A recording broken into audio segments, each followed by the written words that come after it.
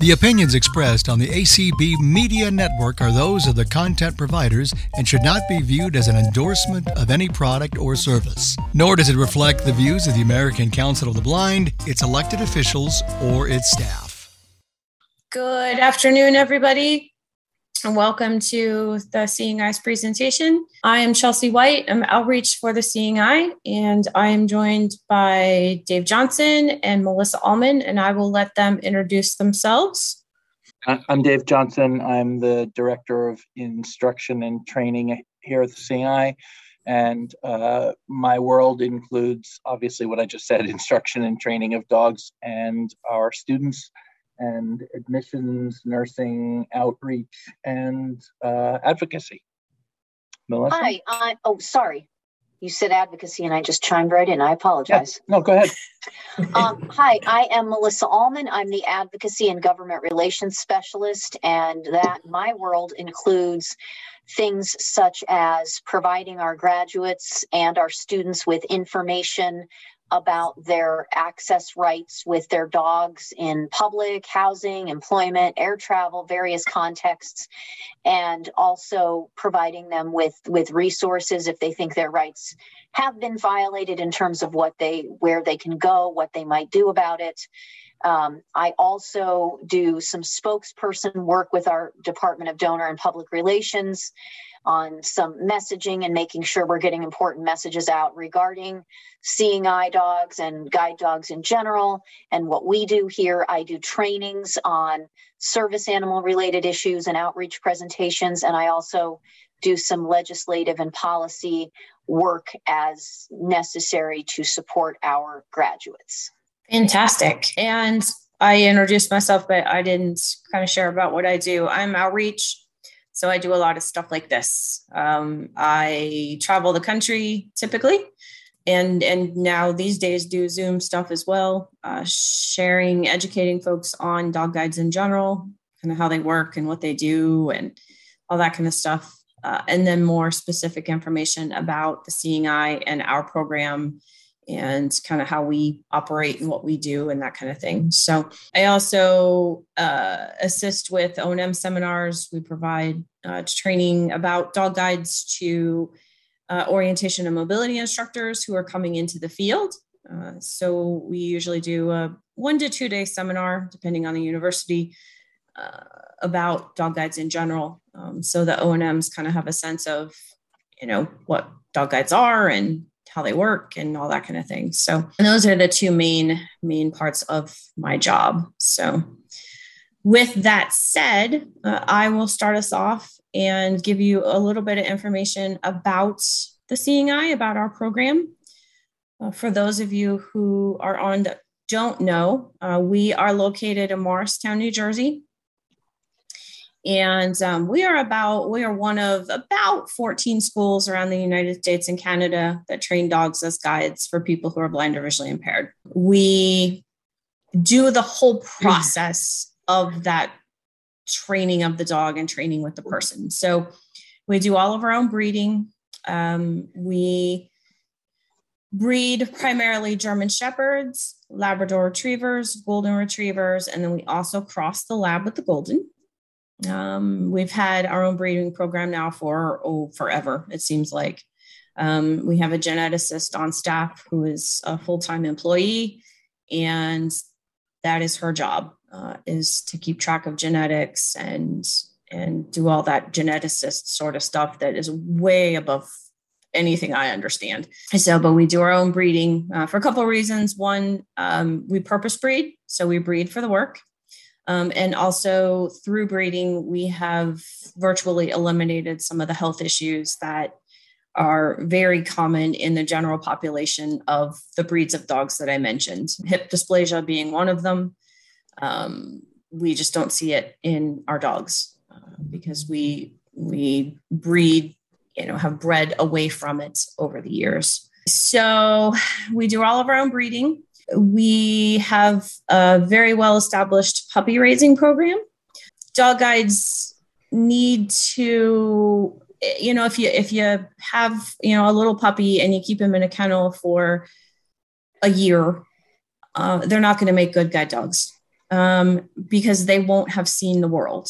They need to see the world and learn to behave in that world and learn to learn in order to make a good dog guide. So when they're about 8 weeks old, they go to a puppy raiser, and typically a family. We like our dogs to be exposed to children and other animals and that sort of thing. So we try really hard to put our puppies in families with children and other animals. And so they go to that puppy raiser, and that family for the next year-ish or so, they typically come back to us when they're somewhere around 14 months old. But they teach basic obedience, sit, come when called. They get the lovely job of housebreaking, not chewing up furniture and that kind of stuff. So they get that fun job. They also socialize. So I mentioned, dogs need to see the world. So they expose the puppy to riding in the car and maybe riding on the bus and going to the shopping mall and going to Walmart and the grocery store and all of those places that you as a blind or visually impaired person would go on, in your daily life. They expose the puppy to those places so that the puppy gets used to being in those places and behaving in those places. So in a restaurant, the puppy is down under the table, under a chair, out of the way. They're not sitting in your lap, eating from your plate. They're not wandering around the restaurant, begging for food from other people. They're down and they're quiet. When the dog is about 14 months old or so, give or take, they come back to us at the Seeing Eye, and that's where they go through their dog guide training. That's where they learn to be a Seeing Eye dog. And that's when they learn to do their guide work. So they learn to stop at curbs and steps. They learn to avoid obstacles. So to get you and them around that stuff in your environment that you would could run into, trip over. Light poles, garbage cans, other pedestrians, all that stuff that's out there. They're taught to avoid that. They're taught the directional commands of left, right, and forward. And they're also taught intelligent disobedience, which basically says if the situation that you would be going into is not safe, the dog would refuse the command of forward. So that very quickly is what we do as far as dog training. Pretty standard across the board from all the schools. We will definitely try to leave some time for questions here in just a little bit, but I'd like to get through Dave and Melissa as well. So, but a little bit about us specifically. We, like I said, Morristown, New Jersey. Our program is primarily, you come to us for training. If you have not had a dog from us before, and training is almost 4 weeks. That's like 3 days shy of 4 weeks. That's 25 days. If you have had a dog from us before, your training is a week shorter. For a first-time handler, we ask that somebody come to us and go through training with us. If you have had a dog from us before, that opens 2 more programs to you as options for training. One is what we call Home and Away. And Home and Away is where you come to us initially. So you come in, get matched with your dog, do the first 10 days or so of training in Morristown, and then go home with an instructor and finish up your training at home. We also do offer home training as well. Again, for folks who have had dogs from us before. And that's where we would bring the dog to you, wherever it is you live, and do all of the training in your home environment. So we do charge a small fee for the dog. It is $150 for your first dog. It's $50 for every dog after that. And if you are a veteran, it's $1. We charge the fee because, we give ownership of the dog to you when you complete training. So you come to us, you get matched with your dog, you go through training, everything's great, you're heading home. That dog is legally and literally your property. We maintain no level of ownership to the dog whatsoever. So, that's part of the reason that we charge that fee is, you pay for something, it's yours. So, also, typically if people put in a little bit of money towards something, the value of that thing tends to be a little higher. So that is pretty much us in a very quick nutshell. Another question I get quite a bit is age limits and requirements and all that kind of stuff. The youngest we typically will accept anybody is 16. We really don't have an upper age limit per se. If somebody is, 78 years old and they're still fairly active and, they're getting out there and going and doing, then a dog is, definitely a possibility. So that is pretty much us. Melissa, if you would like to talk a little bit about what we've been doing advocacy wise, I will turn it over to you. Certainly. So we have a couple of things going on right now this year that are interesting, some kind of longer term projects. One of the things that we're doing right now to support our graduates and of course our students as well, but primarily people who are going out into the world and now are looking at how they're going to best advocate for themselves with our support, of course, as they handle their dogs. One of the things that we're doing is developing an app that will provide people with the information they need concerning their rights as guide dog handlers in various types of contexts, such as public places, air travel, employment settings, in some cases, educational settings where that information is available, housing, any place where we might go with our dogs. We're trying to provide information about a person's rights so that they can easily and quickly access the information. We are mobile. We are out living our lives. We are not always chained to our computers. We don't always have our laptops in front of us or attached to us. And not everybody has a computer. And I recognize that not everyone has a smartphone either, but many of us do. And many of us are accessing and looking to access information that way on the fly. So what this app aims to do is make it easy for you as handlers. And really, it's going to be available in the App Store. So if somebody who is a public entity or has another role but would like to learn information concerning their responsibilities and their rights as well, this app would be available. So we have information about federal laws, both in the United States and Canada. Now, even there may be situations where it's more efficient to provide guidance or information about a law that someone would be able to access and move through quickly rather than the law itself. And we've endeavored to do that where that's available. So, for example, there are some federal guidelines on housing. There are service animal regulations implemented by the Department of Justice concerning the ADA that reference regulations, but their guidance that is, is important to follow, and courts do defer to them. So it's easy to read, and people can reference that. So we have the federal laws, we have state laws. We also have a section of and provincial laws and U.S. territory laws as well.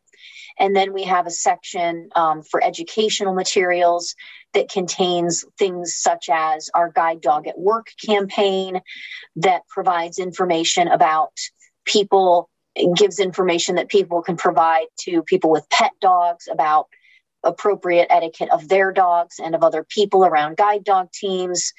The educational materials also contain a taxi flyer. And then the state laws are very vast and significant, and the Canadian provincial laws are kind of a significant part of it because they're so numerous and there's a lot of it. So what we are trying to do, what we've done is organized it by topic. So if you look at your state, you'll see that depending on every state's laws, because they vary, you might be able to find information about your access rights in public places. And then you might be able to find information about your rights in housing or employment or or protection from interference. Depending on what the state has available, we've tried to categorize things. And then we have, we're going to have the statute, because states, that's just kind of how it is. You have to reference the state law. But above that, we're providing basic summaries of, this is the law concerning, housing in Nebraska, and it covers assistance animal fraud and so on and so forth. Or this is the public access law in X state. And in this state, service animal trainers are covered, and it is a criminal offense to deny someone access, and so on and so forth. And then we have the source where we obtain the law, so that if anything changes, you can go directly to that source, or if you need to print out something more official. And then it's going to have a search icon. We are in, one of the things, this has been a great learning experience for me, working with developers and experiencing the intricacies that go into developing an app. And we are doing some very close internal testing at the moment. The app has gone through multiple iterations. We're at a point where we're getting closer to finalizing that. And then we're going to kind of expand our testing a little bit. So stay tuned, because this is a continuing work in progress. We know that once it is released into the App Store, that people are going to find things about it that they like, that they don't like. We know that we're going to get a lot of very valuable feedback. So that's something that we will continue to keep you posted on. The other thing that we're doing, that we're continuing to work on, is our law enforcement education campaign. I think that we've seen recently a number of articles that are written by reporters in different states about situations where handlers have experienced some sort of attack or interference or access denial, and they have reached out to law enforcement for assistance and have learned that law enforcement has not received appropriate training on issues pertaining to guide dog handlers, in particular the laws that are there to protect us. And so those laws do us absolutely no good if there's nobody enforcing them. Attack and aggressive interference is still a problem, just like it was 10 years ago. When we did our first survey, we did another survey in 2019 that shows us that we still have a lot of work to do. And one of the things that needs to be done is to develop a robust law enforcement education campaign. We have our work cut out for us in this area. We are starting in New Jersey. We're developing a pilot program for police officers, and we are getting closer to finalizing that. We have the support of officers in our county, and we've gotten enthusiastic sort of response when we reached out to law enforcement. So our goal is to pilot it close to home for a while, and then get feedback from them about what's working, what's not working, then expand it to the entire state.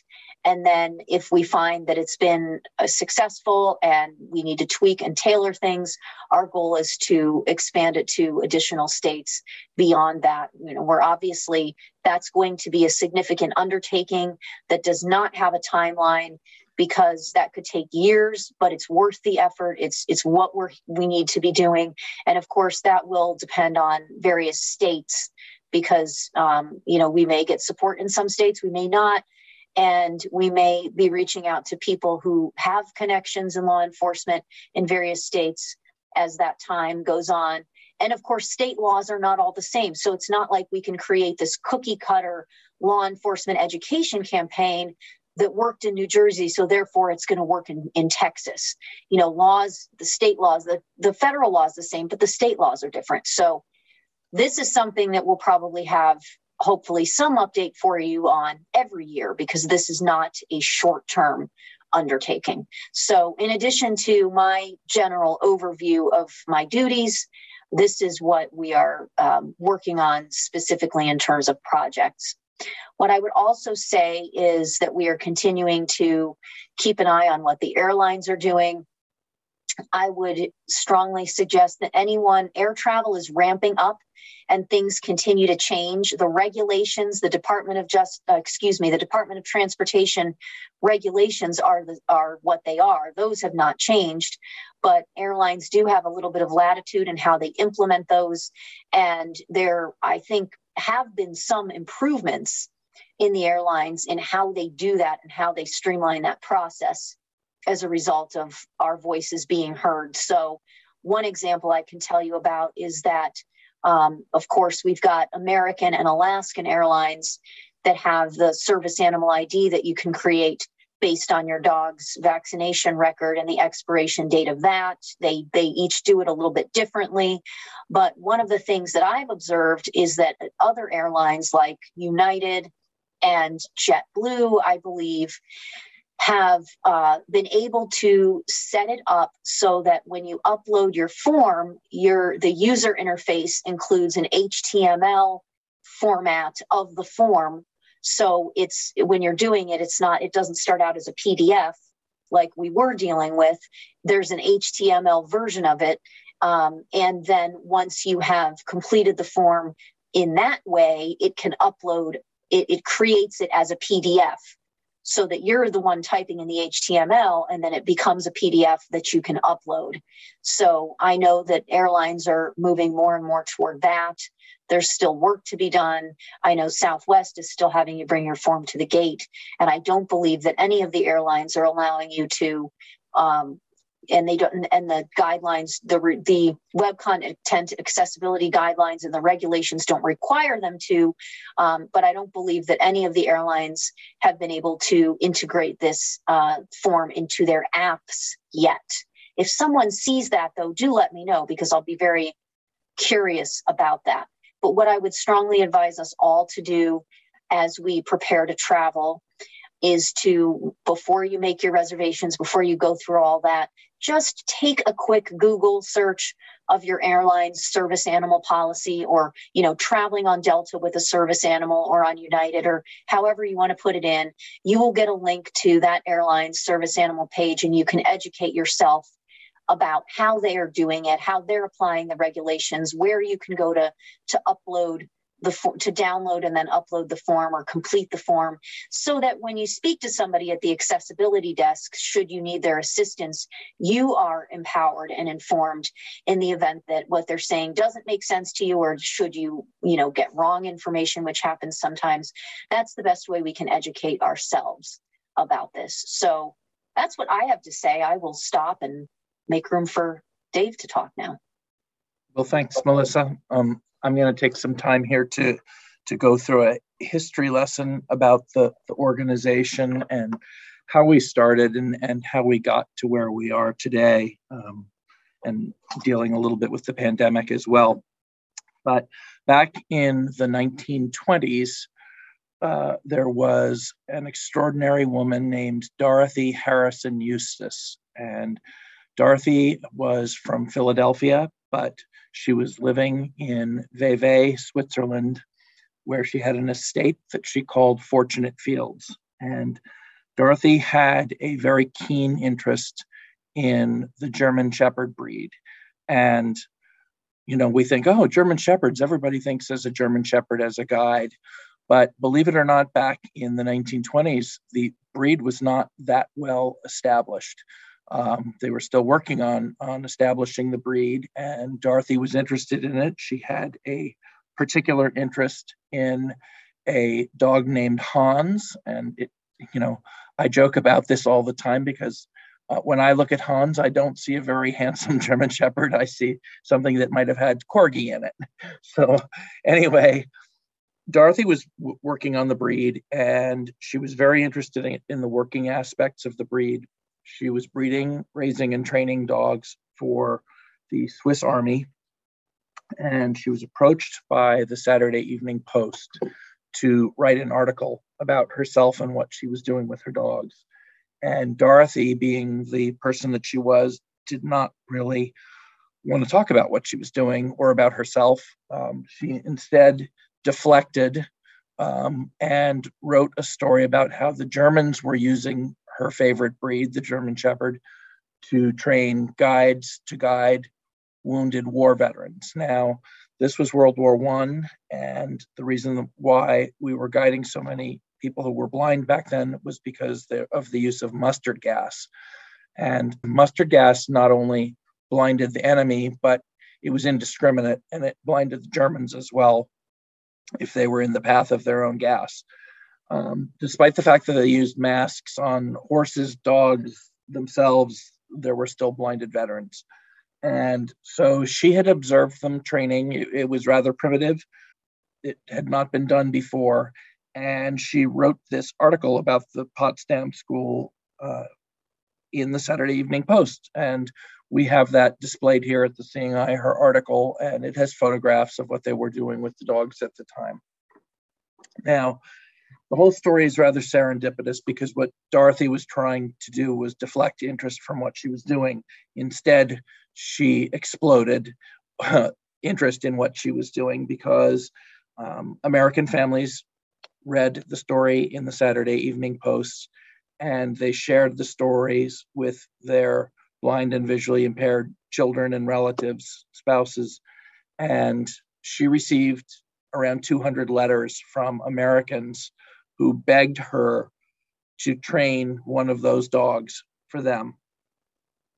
And it was a letter from one particular individual that caught her interest the most. And that individual was Morris Frank. And the reason Morris's letter attracted her was his approach to the whole thing, which was he said that if she were to train him such a dog, that he would bring it back to the United States and he would show everybody what the dogs were capable of doing. And he would find a way to start the school here so that other Americans could have the same service that he would have received. So she kindly accepted Morris's attempts to come over for a dog, and they went to work training dogs and worked on getting Morris over there. Now, Morris was a tough guy. He was blinded in youth, horseback riding, and at this point, I'm not sure whether he took a stick to the eye or whether it was maybe a branch to the head and a retinal detachment. But he lost the vision in his second eye in a boxing accident as a teen. And he was trying to be independent. He was selling insurance door to door in Nashville, Tennessee, where he lived. And there were no services or very few services for the blind back then. Cane travel didn't come along till the 1940s, really official cane travel. And so he was relying on sighted guides, and Morris's MO would be to hire kids to take him sighted guide door to door. And the kids quickly learned that they could Shanghai him. They could take him to a door, let him knock on the door. They'd have his money and they'd take off and leave him there. And he'd be stranded without any services. And it really ticked him off. So the prospect of having a dog was great to him.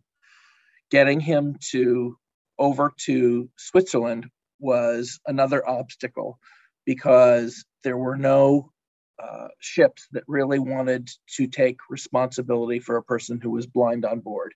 They were sure that he was going to fall overboard or something horrible was going to happen to him. And long story short, through a lot of shenanigans, it was figured out that they could ship him Federal Express over to Switzerland, and that's how he was able to get there for the training.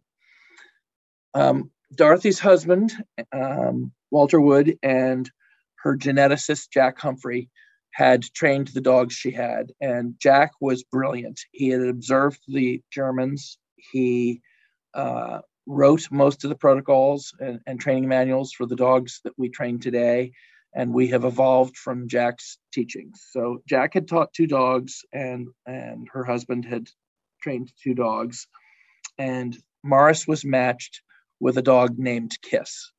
And Morris, being the guy that he was, had met this dog and said, "I ain't having no Kiss, no dog named Kiss." And so he changed her name to Buddy. And Morris had 6 buddies, all female except for buddy number 3, which was a male.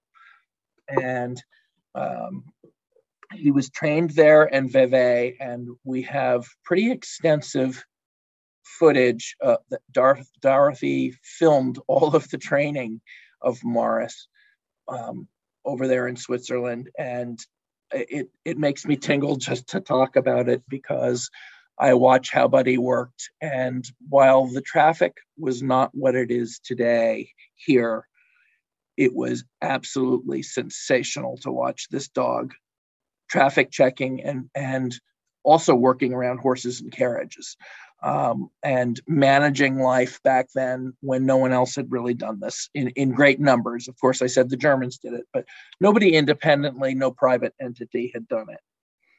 So Morris, as he finished his training, there was a well-known meeting between him and Jack and Dorothy, and Dorothy told him that Buddy wasn't going to be any good to him if he came back here to the United States and couldn't go anywhere with her. And he said, well, why would I be able to go anywhere? And Dorothy explained, if you think it through, Morris, there are no laws to protect you. People don't know what this dog is capable of doing. You're going to be an oddity. So Morris vowed that he was going to fight for the rights, his own rights, and those going forward. He was really the very first advocate for guide dogs in the United States. He came back here. He was put to many challenges, and he was known for sneaking Buddy in and out of restaurants if he could. Long white tablecloths were very common in restaurants then. He liked to sneak her in, get her under the table, and have no one know she was there until he left. And then he made sure everybody saw him leave, so that they would know that the dog could lie quietly under a table. On the times where he did get caught, he was known for giving in and say, okay, I'll tie her up outside. Back in those days, in the late 20s, he was taught to travel with a short cane or staff for probing rather than using one's foot to probe for a curb. He used the short cane, and Morris would come back into the restaurant and act way more blind than he possibly was, and he would tumble tables, clear plates, and they would beg him to go back and get the dog so that he could eat peacefully in the restaurant and stop disheveling the restaurant. That was one of his MOs for getting interest in what he was doing. He was stopped from getting on a train in Philadelphia at one point, and the conductor's like, you can't get on there with that dog. And he said, I'm not getting on with her, she's getting me on. And he jumped on the train and took off. So he really fought his way through it. He was a tough man. He didn't like taking no for an answer. True to his word, Morris and Dorothy established the Seeing Eye in January of 1929 in Nashville, Tennessee. And the Seeing Eye started there, the first in the country, very humbly, and dogs were trained and classes were held in local hotels, small classes of 4 people. And Dorothy's philosophy, which we stand by today, Chelsea talked about it a little bit, was that people should contribute towards their ownership and their rehabilitation. People who were blind in the 20s were not thought of on the same level, with the same high, it was almost a caste system, not thought of in the same level as people who were sighted. And she felt that by contributing to the ownership of the dog, that the person had purchased it, and it said something to the constitution of the person. And we've lived by that for our entire history. She wanted to change the image of people who are blind. Back in our early days, our students, and up until the early 90s, our students dressed for meals, for a lunchtime meal, knowing that the Seeing Eye frequently entertained people from different agencies. And so ladies were asked to wear a dress to lunch, gentlemen wear a tie, so that figuring that their next employer could be in the dining room at that time and meet them.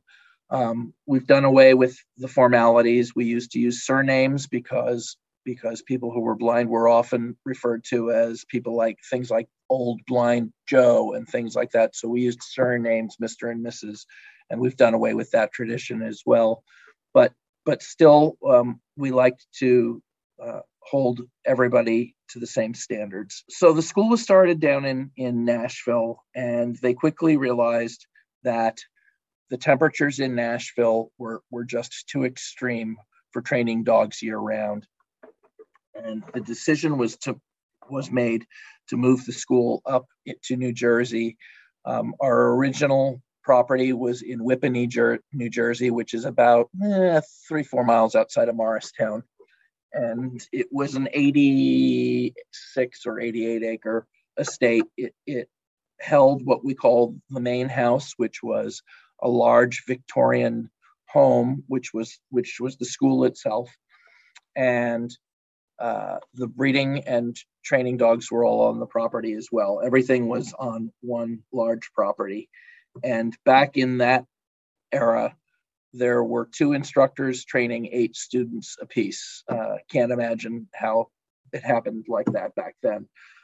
We didn't have an extensive breeding colony going, and we were frequently training dogs that were donated to us.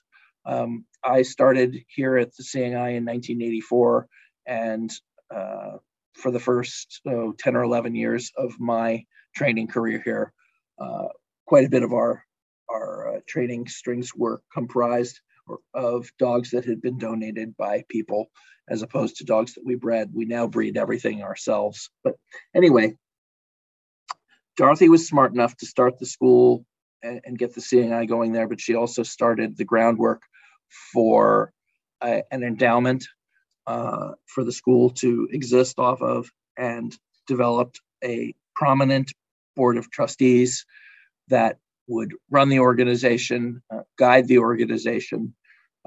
There was a plethora of instructors, some from Europe.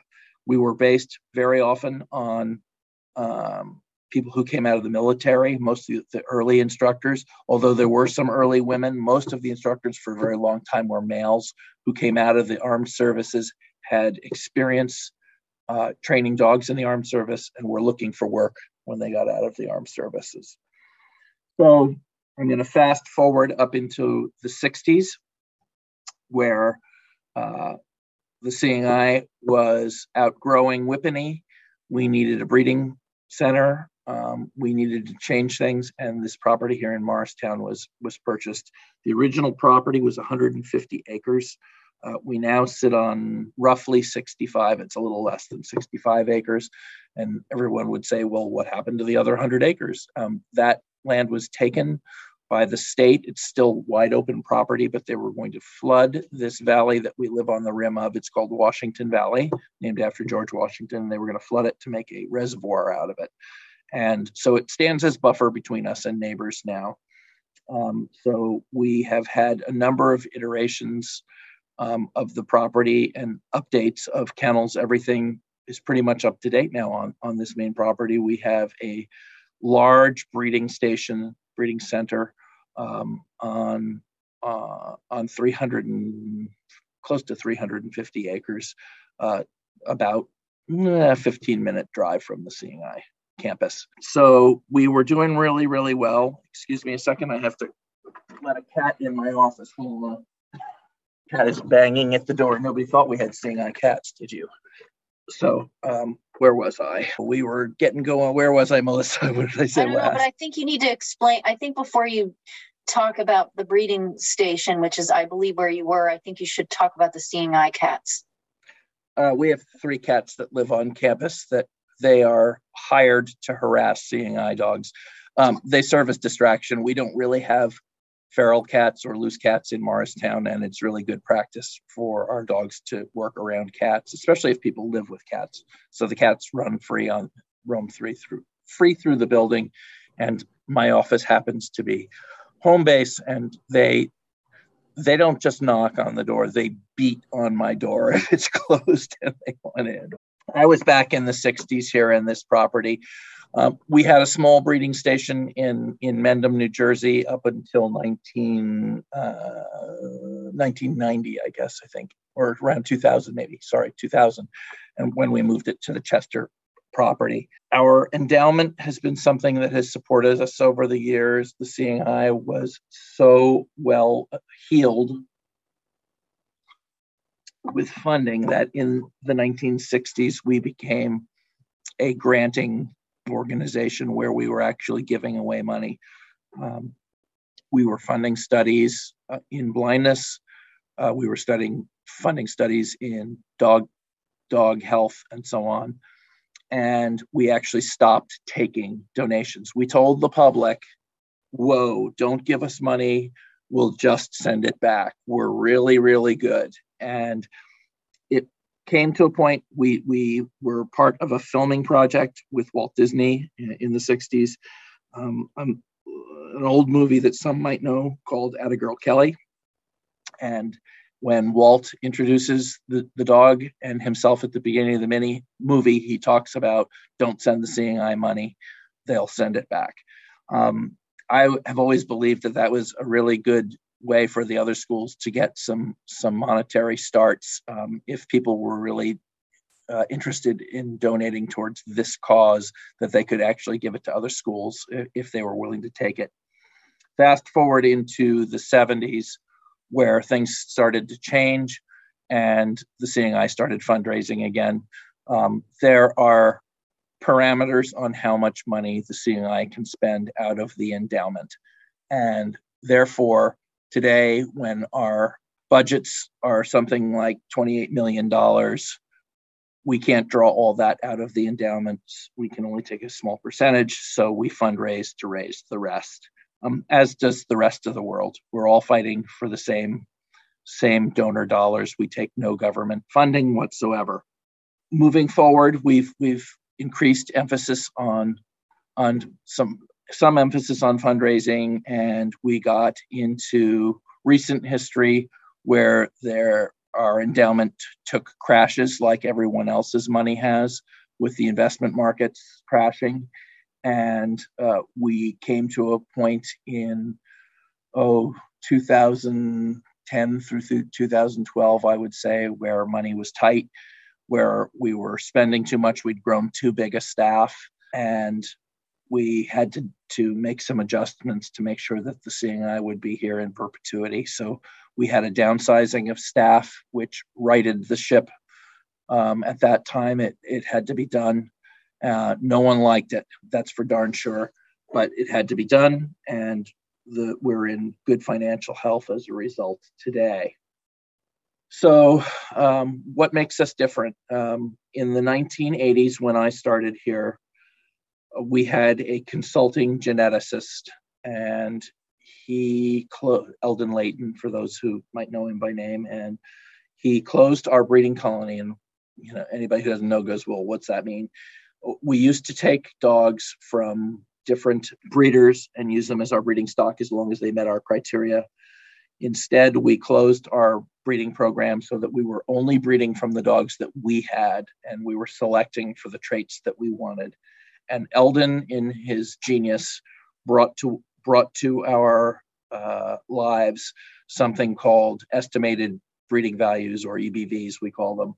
And I'll make it easy and just say it's assigning numbers to traits. Let's say there's 10 traits, health, temperament, go on down the line, that you want to select for, and you assign the highest number to the animals that have the attributes you desire the most. And at that time, we were looking to eliminate hip dysplasia. We were seeing large numbers of dogs rejected because their hips weren't that great, all the breeds, Shepherds, Labs, Goldens.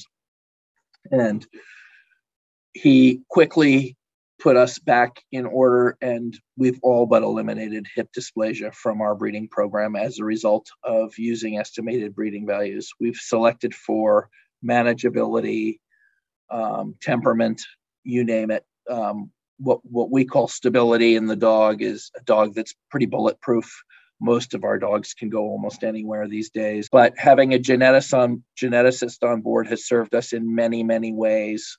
We've always been active in supporting health needs for dogs. In 1995, a graduate, happened to be somebody that I trained, called us because he had had an accident with his dog, which his dog had guided him into a swimming pool in the dark one evening. And that's just not normal behavior for an 8-year-old dog. They don't make those mistakes. And we urged at our expense to have that dog checked out, and found that the dog had an eye condition called progressive retinal atrophy, PRA. And so we immediately notified all of our graduates who had Labradors that they should have their dogs seen by a veterinary ophthalmologist at our expense, so that we could check out what was going on with all our Labradors. Because once we knew we had PRA in our lines, and it does cause blindness, it's very similar to RP in human beings. It starts out with not being able to see well at night, sensitivity to light, and not being able to see it well at night, and then leads to total blindness. We were lucky to find out that there were only 8 dogs of our, 16 to 1,700 dogs guiding. There were only 8 affected dogs, and we urged those graduates to replace those dogs, and we did. We also started breeding Lab Golden Crosses that year, which totally eliminated the potential for RP, while we worked on studying RP and learning about it.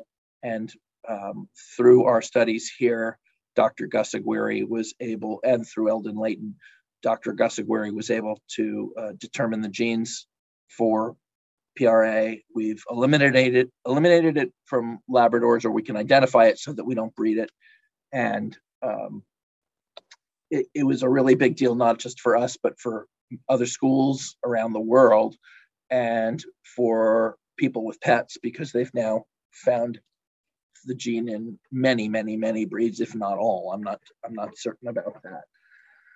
So fast forward more, we were led by this board of trustees, all really geniuses in their own right, in their own fields, and have a couple very well-known veterinarians on our board. And they advised us, I think over 20 years ago now, to start storing DNA on all our dogs, which means we take a blood sample and spin it down, store the DNA in deep freeze, just so that we have the DNA and we know what we've got for a rainy day.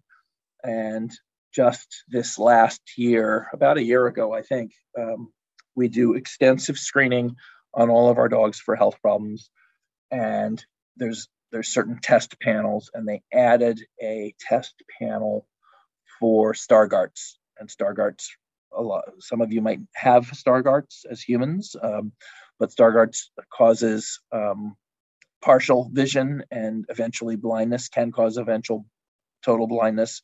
Usually there's a loss of central vision with Stargardts. And when they added this to the panel, we went and used the information from that panel and the DNA stored in our banks here to find out how it affected us, because we didn't know. And we found out, again, the magic number 8.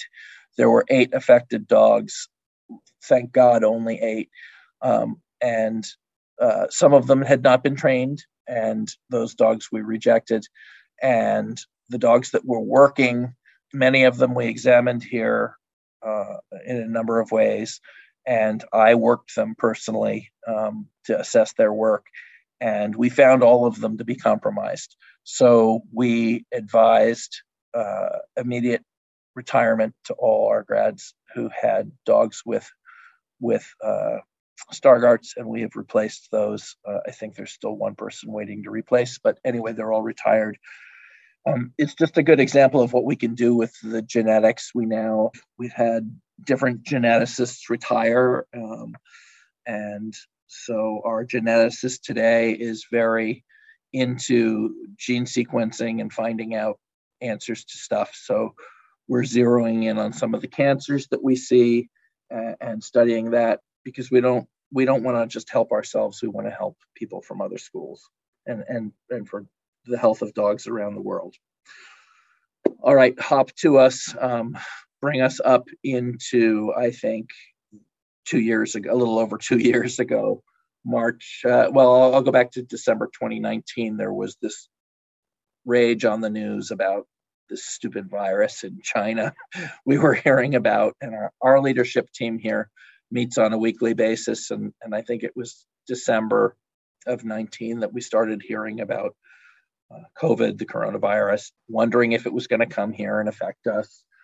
And as time went on, week to week, we started paying more and more attention to it. In February of 2020, we went, whoa, sounds like it's really coming. And we had a class here end of February into March of 2020. And that class was in full session when everything went to pot in the world, as everyone knows. Everything exploded. I think, I tell everybody, I think I was up speaking to that class every day for a week before they finally went home, because our game plan kept changing. We had plans, but as things heated up in the environment, I think we had 22 or 24 students in residence, and we had 4 Canadians here. We're a North American organization, and I was starting to worry that we weren't, if they were going to shut down borders, I was worried we weren't going to get Canadians out of here. And I laugh about it now today, because it's like, of course they're going to let them go home, because we know better now. But at the time, nobody knew anything about this. We got the class completely trained, sent them home, I think on St. Patrick's Day, or thereabouts, 17th or 18th of March. And we sent our staff home, other than the people who have to care for dogs.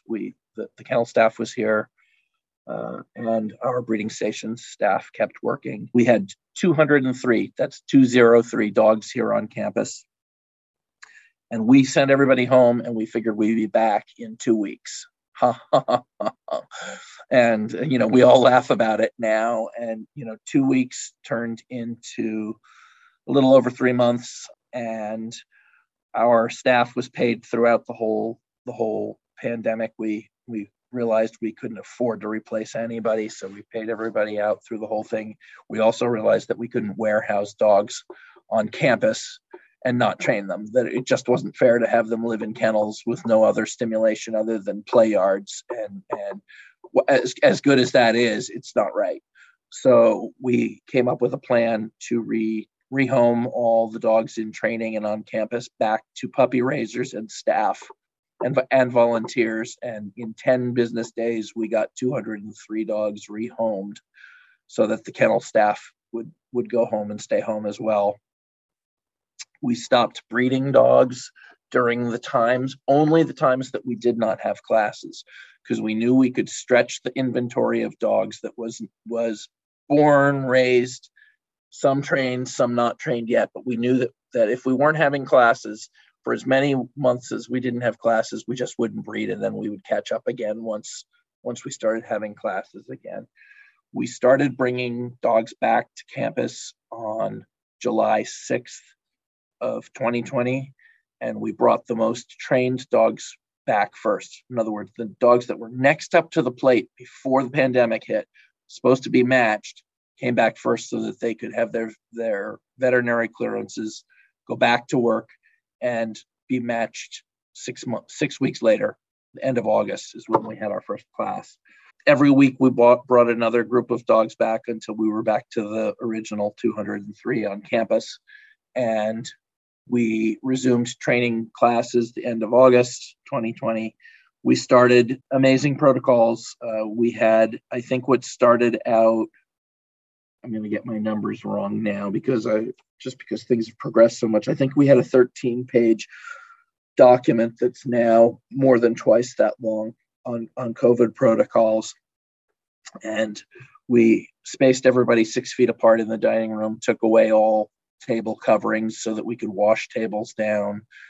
And we did half capacity, very small capacities of class. I shouldn't even say half. Yeah, it was half.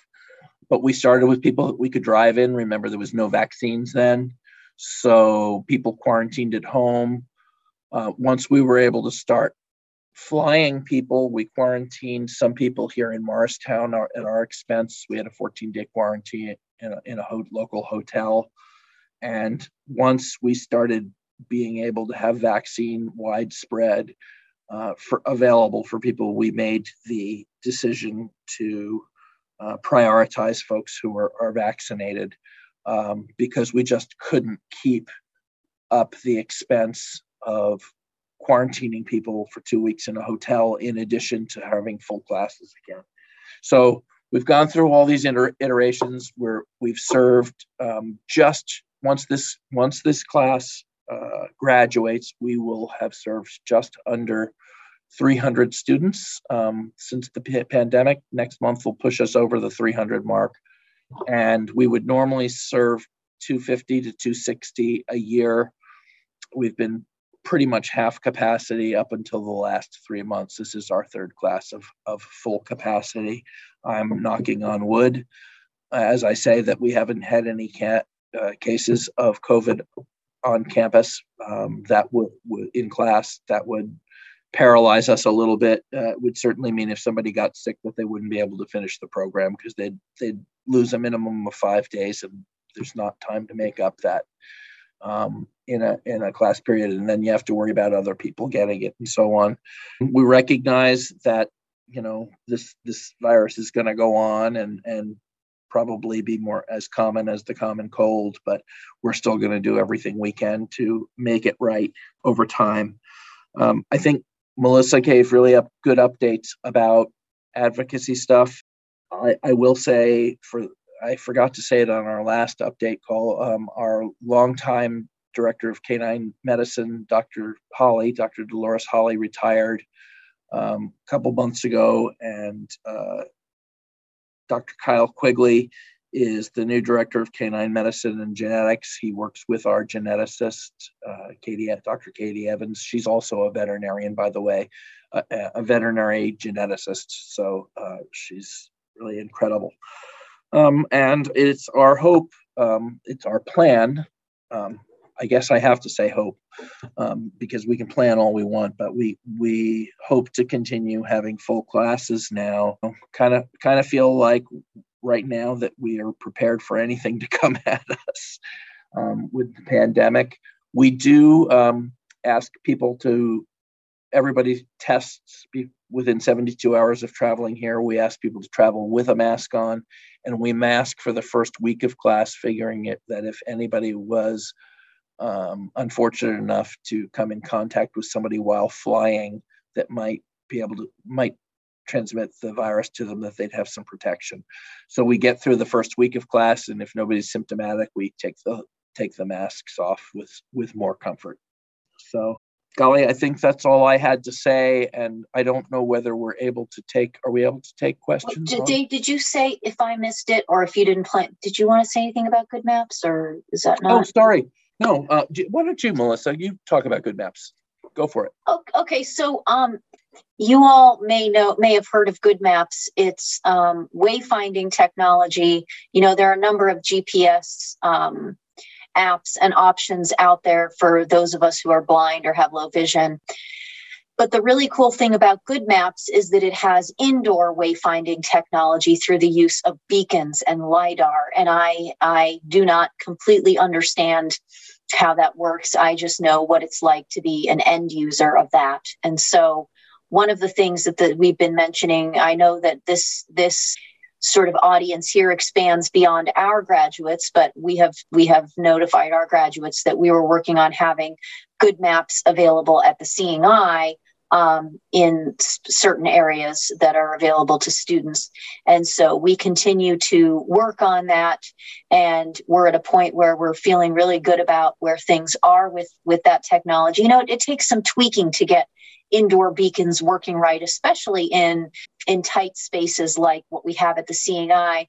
So, I think sometimes it works really well in more open spaces, I'm told. But anyway, so we have been testing it, and we are ready. We're talking about in the next class, giving students the opportunity to beta test it and get a better sense of how it's working on a broader scale. And Dave should probably speak to this more than I can, but our goal is not to have it available so that people can be focused on a GPS and which offices are where at the seeing eye and dining room and so on and so forth while they are working their dogs. Because the focus when you're here, if you come to us, is to learn how to work with your dog, communicate with your dog, bond with your dog.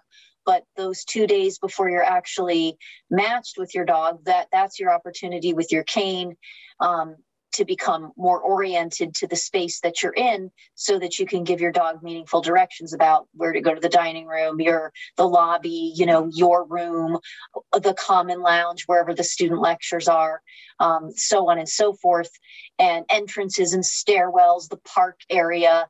But good maps can be of assistance, providing more information about what is where and routes to get to different places, so that people have a level of familiarity with it before they get their dog, and more information than might have been available before. So we're really excited about this technology, and we'll see how things shake out. I don't know, Dave, did you want to say anything? You nailed it.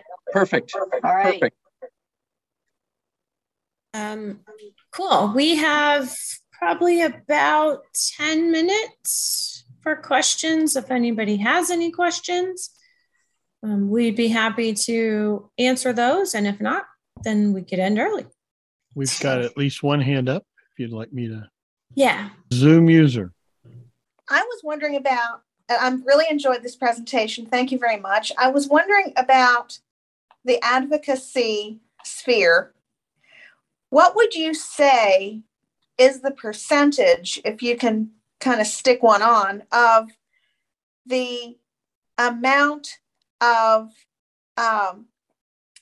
problems with access which guide dog handlers are having? In other words, is there any kind of percentage that has been figured out? It would be really hard to do that, as to what percentage of people have any kind of access difficulties.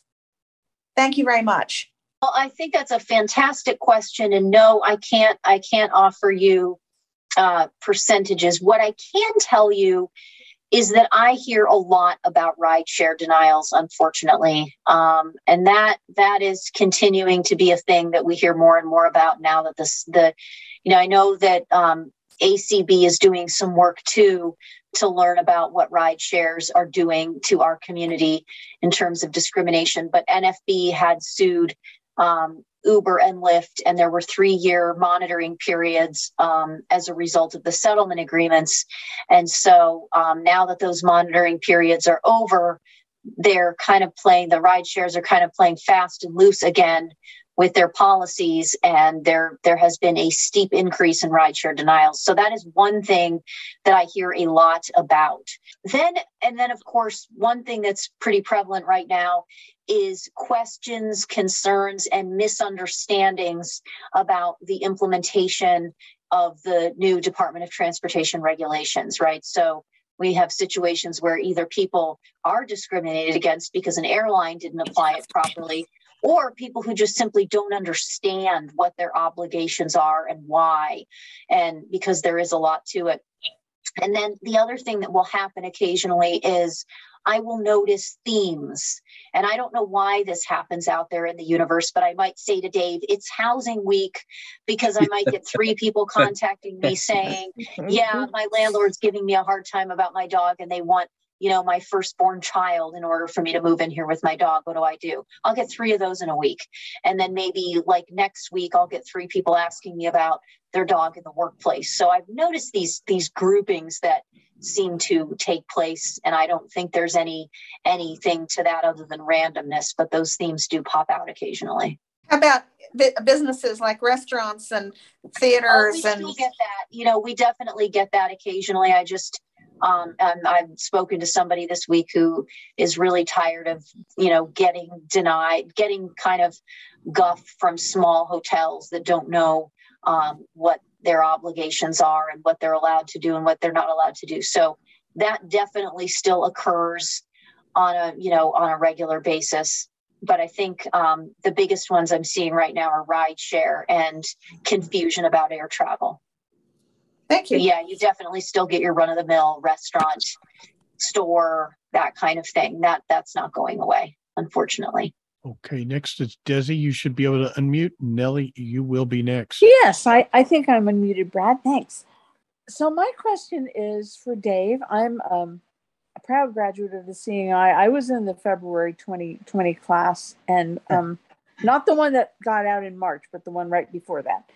And unfortunately, my situation didn't work out, and I'm hoping to come back soon. But my real question is about the Whippany house, the Whippany property. I'm a real history buff, particularly when it comes to the Seeing Eye, because I just find all of it so fascinating.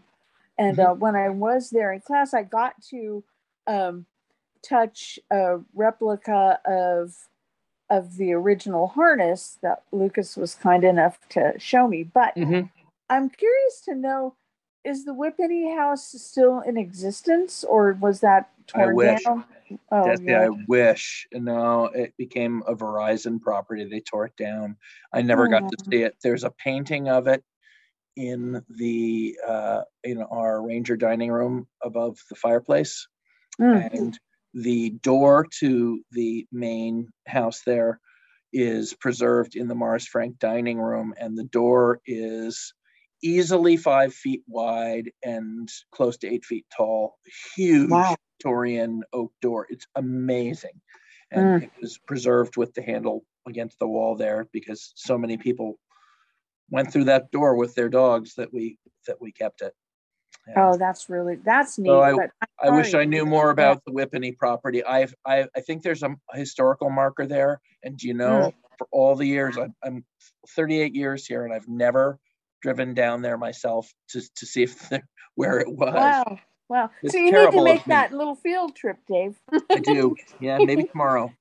Okay. Thanks. All right. Thank you so much. Okay, Nellie, you should be able to unmute. Hi, this is Nellie Emerson, and thank you so much for this presentation. This is very informative.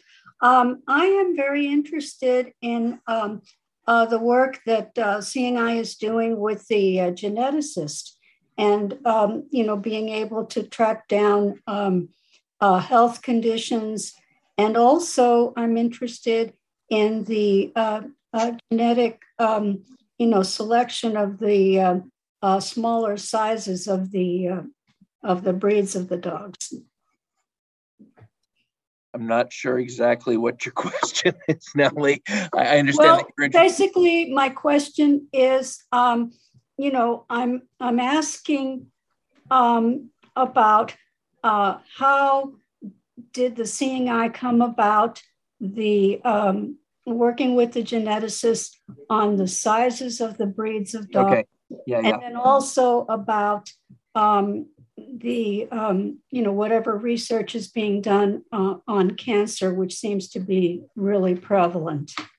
So the size selection, and you're talking about the size of the animals, because we don't want these giant dogs that don't fit under public transportation seats and everything, was part of our estimated breeding values. And if you select, I always use the same example when I tell the story about the estimated breeding values. If we wanted to select for dogs that are odd-eyed, meaning had one blue eye and one brown eye, it's pretty rare. We would select all parents that had one blue eye and one brown eye, and and if we couldn't get all those, we might select some blue-eyed ones too. But we would give the breeding value a 10 to the ones that had odd eyes, and maybe an 8 or a 6 to the ones that had blue eyes. And eventually, by selecting for that, we would get all odd-eyed dogs with the number 10 number, and we've gotten that way. With the size of the animal, with the size of the dog, you can't always control that trait as much. You can whittle it down, but you can have a litter with a lot of little puppies and then one big Golumpus dog in the litter too. but you can select for size, and it's probably not our most important trait to select for, but that's how it was done. When it comes to the cancer that we're most interested in is the least studied, really, I think, and Katie is zeroing in on it, and it's hemangiosarcoma, which is a blood cancer, and it's in all the yes, we I've use. Lost a dog to hemangiosarcoma, and it is horrendous. Yep, and it's in most every breed of dog, but it is definitely prevalent in the breeds we use, and there can be some warning that it's coming on, but usually very little or no treatment. I mean, some veterinarians will try and treat a dog for it, or try and talk you into a very expensive surgery to cure it, but really I can't go in depth because I'm running out of time. I understand. I know there's really no cure. Yeah. Oh, there's no cure, but if we could identify it and remove the gene, that's the idea. Is we'd like to find, through the gene sequencing, find out what gene it is that produces it and make sure we don't produce it again. When it comes to things like, I can better talk about something that I do know something about, which was the Stargardts. We had no affected dogs in breeding, there was one dog that was a breeder that was affected, and her 2 offspring were pulled out. But if you have affected animals, you have to breed them to another affected animal or to a carrier in order to produce the disease. And we're free of it now. We know we're free of it. We'll never have the problem because of the genetics that we have and the DNA that we have. And we were among the luckiest of schools. There are other schools that are just not fortunate with this. It's really tragic. So thank you. You're welcome. I'm thinking we're all very much. And if you have a question that we didn't address, send it to Chelsea. Yeah, send it to me. And so you can reach us by phone at 800-539-4425. And then if you want to check out our website is seeingeye.org. And if you do have a specific question and want to address it, you can definitely email me and I will answer your question if I can, or forward it on to a better person. Yeah, we can also take questions at info@seeingeye.org and we can distribute it to anybody who could best answer it. Absolutely. So thank you all so very much. And if you want to take a look at the access, advocacy related stuff on our website, it's just seeingeye.org. Like Chelsea said, only you add /access and it'll take you right there.